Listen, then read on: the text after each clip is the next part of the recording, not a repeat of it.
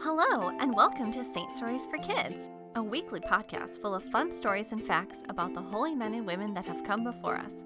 I'm your host, Chantal Barros. Saint Stories for Kids is brought to you by Shining Light Dolls.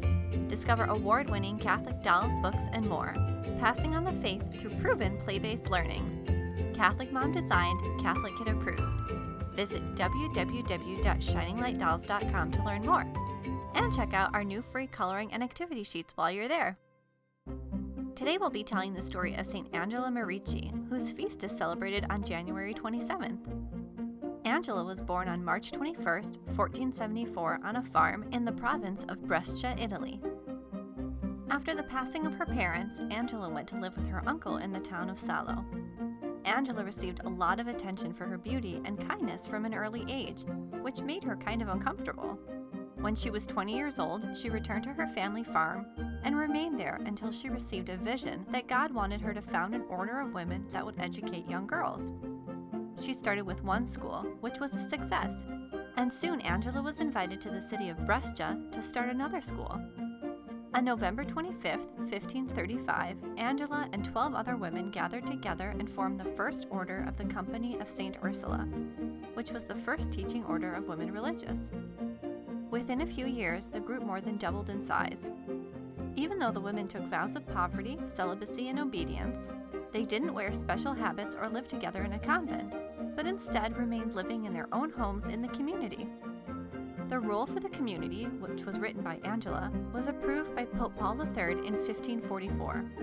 At the time of her death in 1540, there were 24 communities of Ursulines around Italy.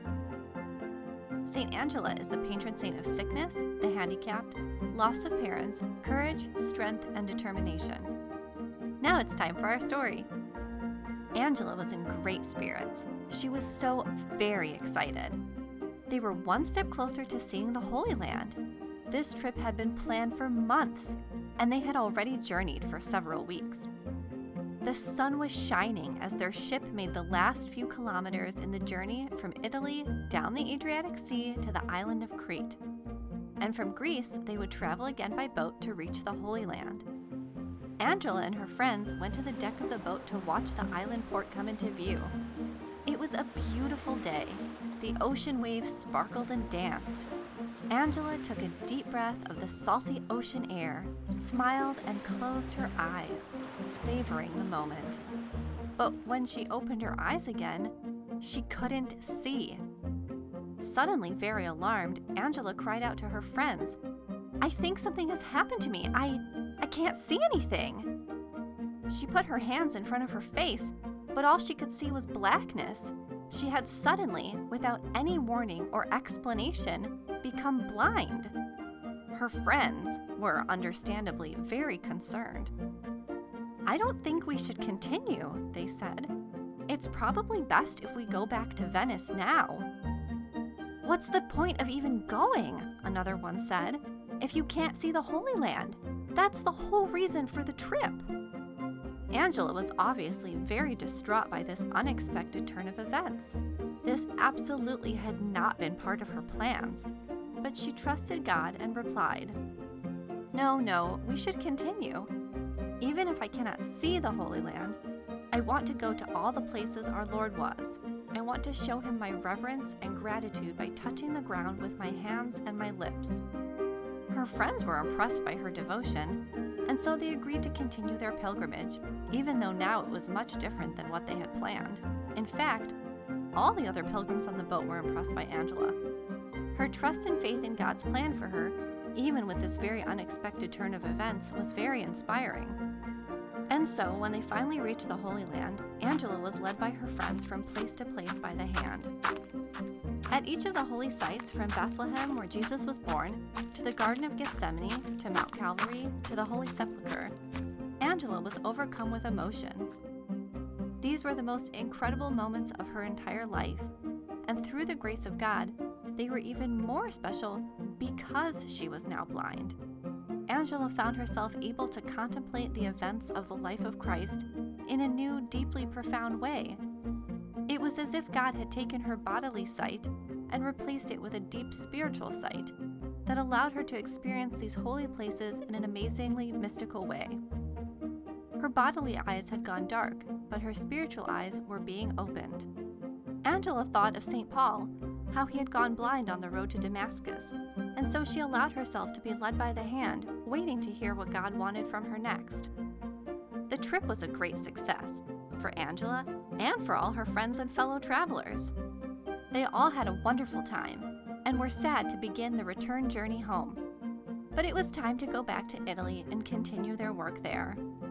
They followed the same route they had taken on their way there, and soon found themselves back in the port of Canea, where Angela had suddenly lost her vision.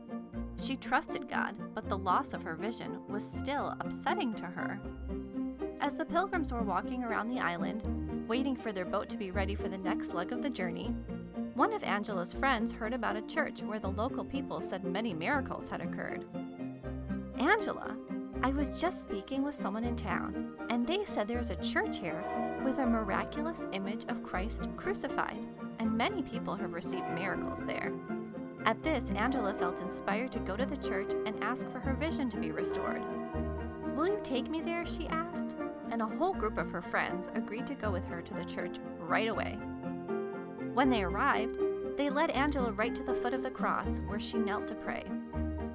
"My Lord and my Savior," she prayed, "if I was going to spend the rest of my life alone, only worrying about my own soul, I wouldn't care if I stayed blind forever. But you revealed to me in a vision that you want me to devote myself to the salvation of others, and I feel so helpless without my sight. So please, Lord, if it's your will, for the sake of what you want me to do, please restore my vision. And if I'm wrong, and I can still serve you just as well without my sight, then please, Lord, let me stay blind for the rest of my life." She had barely finished her prayer when suddenly she leapt up and cried out for joy. "I can see! I can see!" And tears of joy and gratitude streamed down her face. All her friends, who had spent so many long weeks helping her when she could not see, were amazed. No one had expected her to suddenly go blind, and certainly no one had expected her to suddenly regain her sight on the same island. The celebrations were short-lived, as they all had to return quickly to the boat, which was setting sail again for Italy that very day. Angela returned to Italy and continued the work she had started before her journey, deeply changed by her pilgrimage to the Holy Land. The story of St. Angela Merici reminds us that God wants to set us free from spiritual blindness and lead us into Christ's light. St. Angela Merici, pray for us. Thank you for joining us today, and we hope you enjoyed the story. Be sure to subscribe to the podcast, tell a friend, and reviews are always appreciated. Until next time!